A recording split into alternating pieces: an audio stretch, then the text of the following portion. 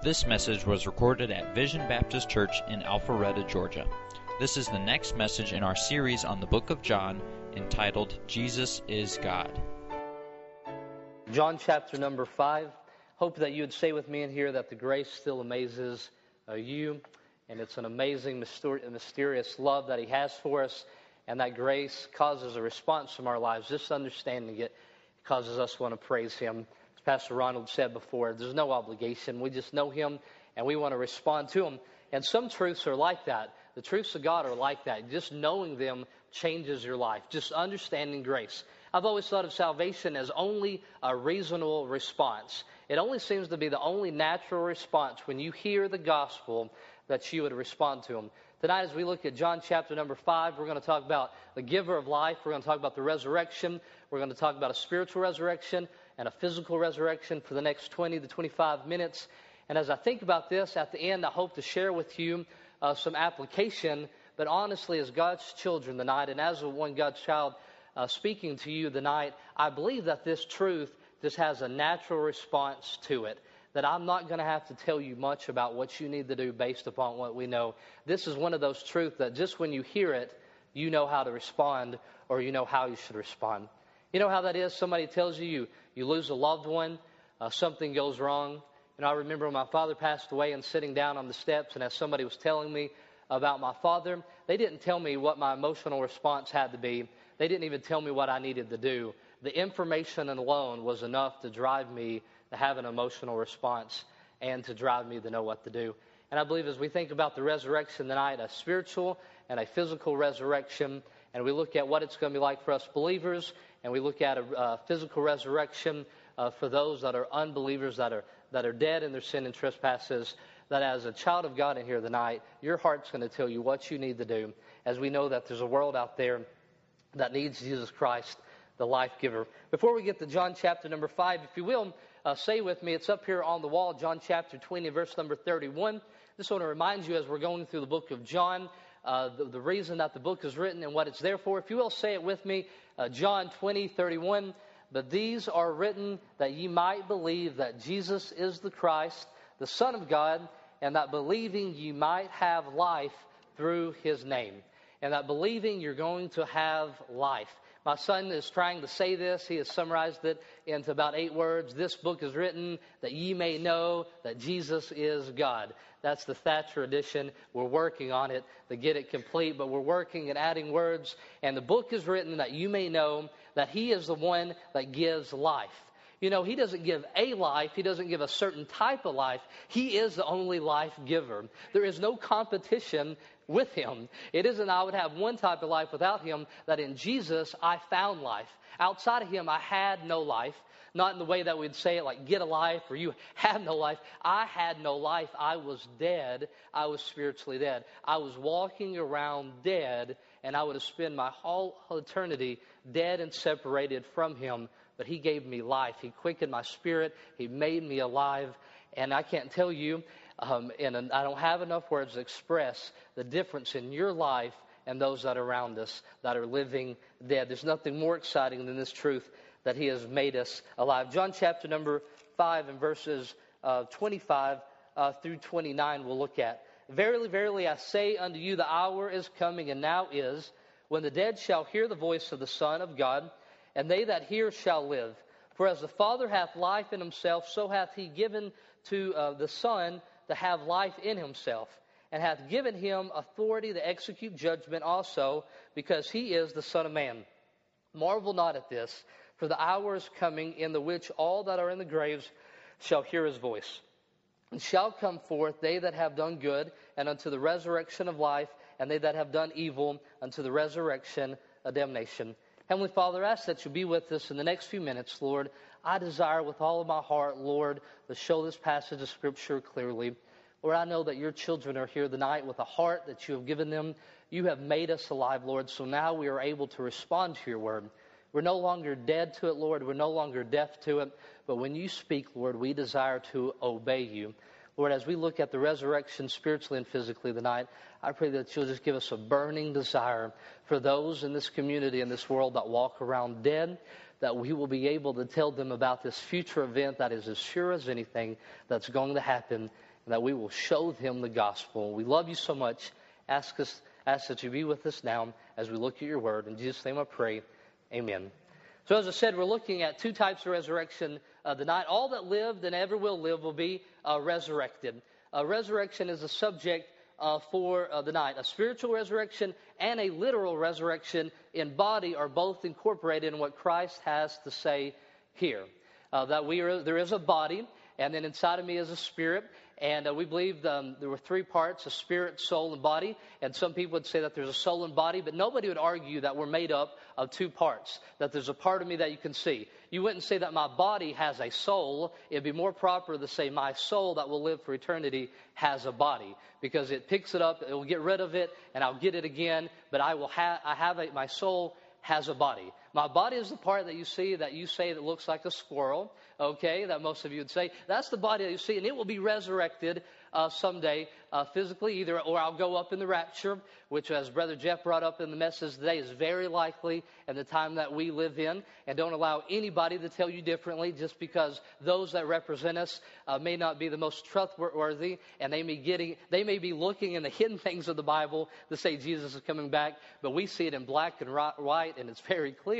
He says he is coming back. He is coming back, and I firmly believe, as many people have before, that I will go up in the rapture with the majority of this room in here, because I believe he will come back, and by faith. But if that's not the case, I will die, I'll be born, I'll be buried, Lord willing, in this community, and when it does, my body will go up with him when he comes back for those that are still alive, that are saved. I'm getting ahead of myself, but I want to make sure you know we're talking about a spiritual and a physical resurrection tonight. Here, Jesus is in defense before these Jewish leaders in defense of his deity. In verses 17 through 23, our pastor showed us last Sunday night, he claimed that he was equal in person to God. I am God. I'm not only equal in power to him, not in works, not only power and sovereignty and judgment and in honor, and all five ways that he mentioned. He said, I'm not just equal to, I am him, that I'm equal in person. And so as he is making his defense before these Jewish leaders, and he's saying, Jesus is God, I am God, in verses 21 and 22, he goes on and he makes the ultimate claim to deity. In verses 21 and 22, it says, For the Father raiseth up the dead and quickeneth them, even so the Son quickeneth whom he will. The Father raises back to life whoever he wants to, and I will raise back to life whoever I want to. We see it in the Old Testament. Elijah, we see that people were able to bring people back to life, but when they do that, they pray to God and they say, God, will you raise this person from the dead? Jesus doesn't have to do that, because there is life inside of Jesus. Just as God was able to raise people from the dead, Jesus is able to raise people from the dead, that there is life inside of him. Verse 22, For the Father judges not man, but hath committed all judgment unto the Son. That God, the Heavenly Father, has committed that Jesus will be the judge. At the end of the age, man will stand before him, and he will be judged by Jesus, because he is God. So the ultimate claim to deity is that he has power to give life and to resurrect, and that he has the power to judge. No matter what else you may claim, if you do not have those two powers, you cannot say that you are deity. You can read stories, and it was the Incas who said they saw the sun go up and the sun go down, and they worshipped it. And then they said, well, the sun can't be the ultimate God, because it isn't in control of when it goes up and down. It has a limitation. And so, as I told you, when I was in India, I would see the different gods, and they'd say, this is a God of one area but not another. But our ultimate God, the true God, is the God over all, and he is the God who is judge, and he is the giver of life, and that is the God that we serve. He expresses those claims in a more practical way, and that's the verses that I've already read for you tonight. So in 21 and 22, he says, I am God, I have power over judgment, and I have power over resurrection. And now he is going to show us in a very practical way in a spiritual and physical resurrection. Verse number 26 said, For as the Father has life in himself, so hath he given to the Son to have life in himself. You know, in the Bible here, the dead will hear and experience a spiritual resurrection. In verse number 26 and 27, we begin to see here that it's talking about this hour that comes when all that are in the grave shall hear his voice, a physical resurrection. In these verses here in verse 25, the hour is coming and now is when the dead shall hear the voice of the Son of God. He's speaking of a spiritual resurrection. You know, all throughout the Bible, look at a few verses here, the Bible calls us dead.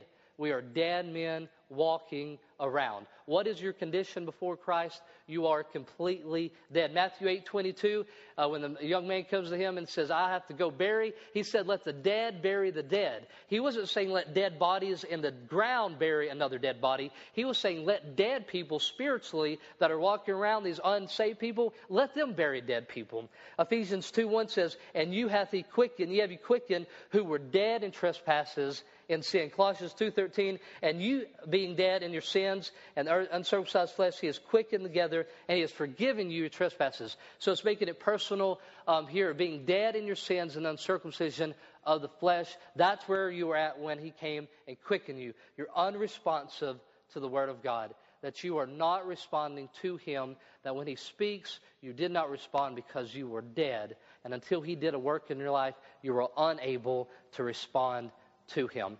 I could think of so many illustrations, and I know you could, and I use this one, even though it's horrific, just to let you know that when something is dead, no matter how sincere somebody is, they cannot respond. My brother and his girlfriend, they had a child that passed away very similar to Mark Tolson.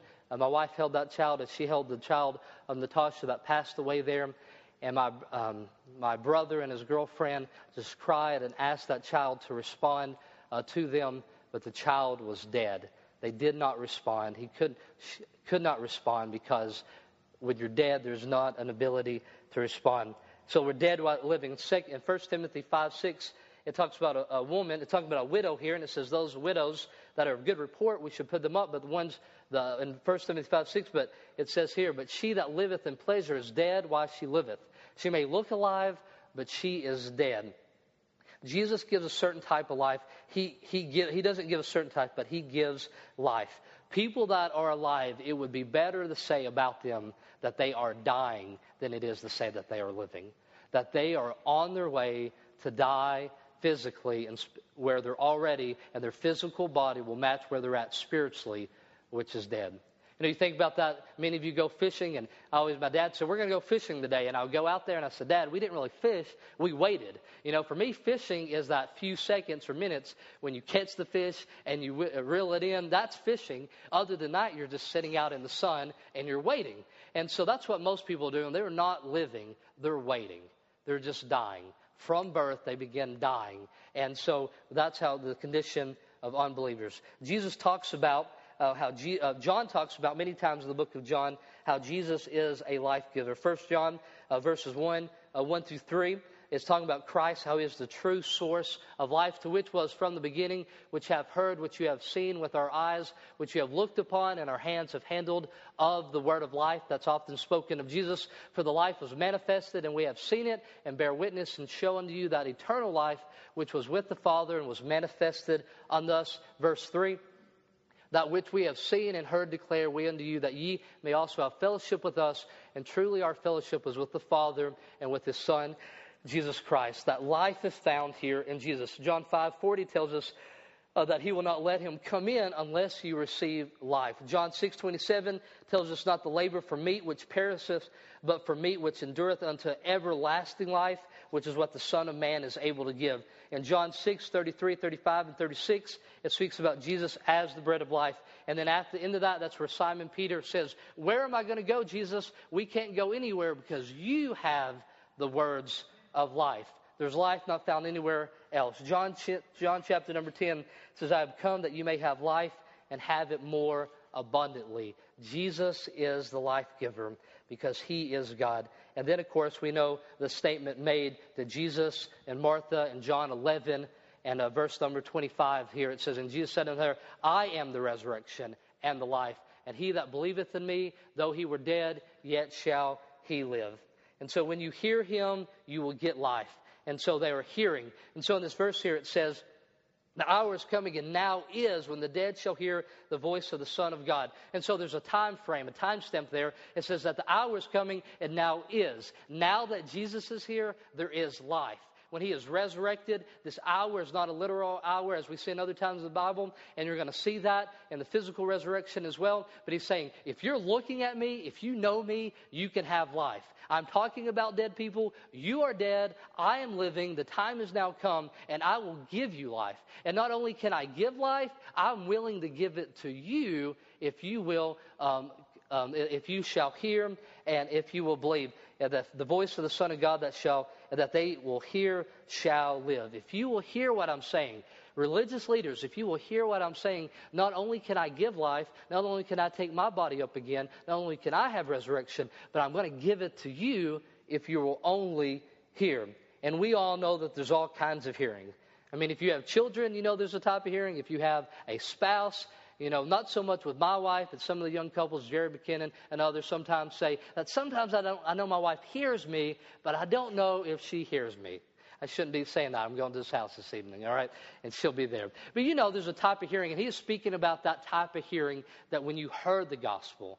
When you grew up in church and you heard words going on, but when you heard it in your heart and you responded to it. My grandma, whose name was Imogene, we called her Mama Jean, which only makes sense, right? And my grandma, Mama Jean, they had a grave site on the back side of their property. And there was some families there from the mid-1800s. And my grandma always thought it was funny to take the grandchildren. We'd be back there, and she would say, ask them what they're doing. And we'd say, what are you doing? And she would say, what did they say? And we'd say, they said nothing. And she said, well, that's what they're doing. And, she knew better. That's not the case. But their body was doing nothing. One man who taught homiletics, a preacher, taught people how to preach. He would take the young men out, and he'd take them to the graveyard, and he would say, preach and get these people out of the grave. And he would say, preach all that you want. And he would say, no words that you have can resurrect life. Only the words of God can make something living. It's that type of hearing that he was offering to those people that hated him. In his defense of his deity, he was reaching out in compassion and saying, guys, you don't believe that I'm the life giver, but not only am I the life giver, I'm willing to offer it to you right now. When now is shows a literal physical time here. And now that Jesus is here, he makes the spiritually dead resurrected unto life. In John 14:6, it says, he is the life. Present tense, now that he is here, he is the life. It is still happening today.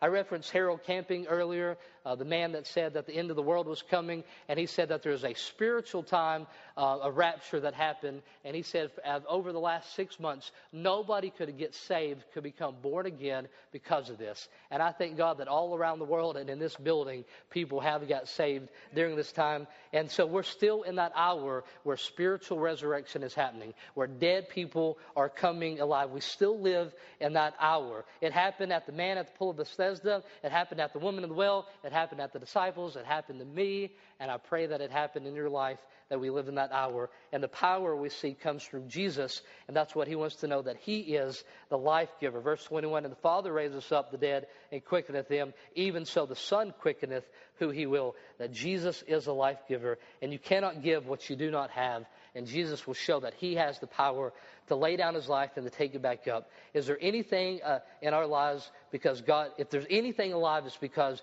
God has made it alive. In John 1, it tells that Jesus was there at creation, that if there's anything living, their life is found. There's no other source of life outside of Jesus. And so if it is alive, it's because of him. And it says, given to the Son. Some people would say that this would teach that Jesus is inferior to God. And what we learn here is of his humiliation, that Jesus, he emptied himself as he came and take on a man. And that as he did, the Father gave him what was already his because he is God, which was this power. Even as man, God had been given him the right to use his life-giving power. And we saw that as he went around, there was times where he didn't use his power, which he had, his divine power, and he chose to not, because he came here to live as a man for the temptation in Hebrews so that he could feel our infirmities. But when he went around healing, because as Jesus, God on earth, had that power. And so here we see a spiritual and eternal and abundant life that he gives. And now we look at verse 27. It bridges this a spiritual resurrection with a physical one, which we'll spend much less time on. Verse 27, now I've given him authority to execute judgment also, because he is the Son of Man. Verse 27 says, Son of Man. Verse 25, verily, verily, I say unto you, the hour is coming, and now is when the dead shall hear the voice of the Son of God. Speaking of the divine, of something he's doing, in verse number 27, it calls him the Son of Man. Many would say here it's because that the judgment does not require what was divine intervention in the same sense that creation and resurrection does. And the judgment here, judgment to sin is the natural course of action. Sin has a built-in consequences, so the wages of sin is death. So God in the flesh is Jesus. He is the judge, and as the Son of Man, He will bring judgment. This does because He does this because He is the Son of Man, judges man on the basis of man. Jesus knows what it's like, and the judgment of God is done by God who became a man. And we will see that at the end of the age, after millennium, that Jesus is the judge. Jesus, the Son of Man, Jesus who lived life but was sinless, the one who knew your infirmities, the one who knew what to overcome temptation was. He will be the one, the Son of Man, that will judge. Now we look lastly here at a physical resurrection, 28 and 29. Marvel not at these things. The hour is coming in the which that all that are in the grave shall hear His voice. Everybody who has ever died, the time says the hour will come, which is future tense. Souls that are saved are with the Lord. Souls that are lost are in hell. There is no waiting place, as Brother Jeff said today. There is no purgatory for the soul. There's to be absence for the bodies to be present with the Lord, or it's to be an eternal torment. And those people, one day, that group of people will be cast into a lake of fire, but they are already in torment from living, for paying for their sins and not being redeemed. Some say that because this means there'll be no millennium, but because it must all happen at once. But we know this isn't true for many reasons. In this case is because we see here that it doesn't happen all at once. You should be familiar with this 2,000 years ago when Jesus resurrects from the graves, bodies go up with them. There's a physical resurrection that happened at that time. When He comes back again, and some of us may be living or we may be dead, there'll be another resurrection of physical bodies that will go up at that time. We saw the resurrection of bodies doesn't happen all at once.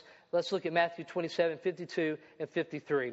And the graves were opened, and many bodies out of the saints which slept arose and came out of the graves after His resurrection and went into the holy city and appeared unto many. One of the evidences when He was resurrected, these bodies came out there. A distinction between the resurrection of the just and the unjust. In Luke chapter number 13, we hear those words, every man in his own order is what it says. And so that we find in the Bible that there's a different time where those that are believers, which is me, and those that are unbeliever, that there'll be a physical resurrection for their bodies. And during the 1,000-year reign, kingdom reign, believers who have already been resurrected are living and were reigning, and the unjust shall still not have been resurrected. Those that are during the tribulation, we're told at the end of that time, their bodies will be resurrected. And during the millennium, the 1,000-year reign of Christ on earth, they will rule and reign with Him.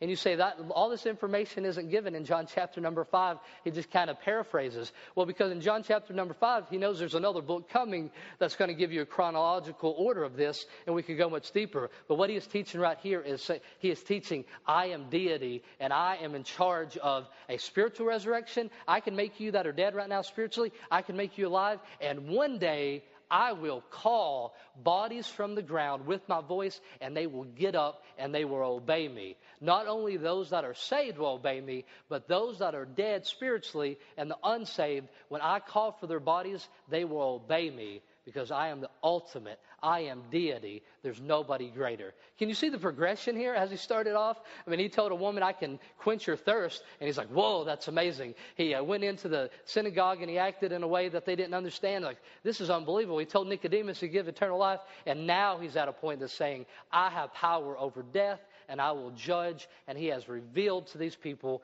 clearly who He is. In Revelation 24 and 5, I'll just look at verse 5. But the rest of the dead live not again until the 1,000 years were finished. And this is the first resurrection. It speaks of two different times here. So just in summary, they are believers, resurrections with Christ 2,000 years ago, resurrection at the rapture, and resurrection after the tribulation for those saints. And for unbelievers, at the end of the 1,000-year reign, their bodies will be resurrected and come, and they will stand before Jesus, the Son of Man, God, and that's where they will be judged for their deeds. How many of you went to Hell's Gate in Dawsonville when it was going on? Several people did in here, and many people wondered at the end, because most of the time you go on those things, and some people go to heaven, and some people go to hell, and when you went to Hell's Gate, you're wondering, why is everybody going to hell? Why don't they show anybody go to heaven? And what they were showing was this judgment after the 1,000-year reign, where those bodies that come to be united with those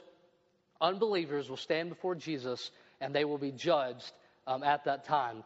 And it tells us in the Bible that we will be with the Lord. Once we leave here, Brother Gene, once I leave here, Miss Heather, once we leave here, we will spend eternity with Him. There'll be no purgatory. There'll be no intermission. We get to be with Him forever, which means during this time, this event, there's no reason to believe that we won't be with Him.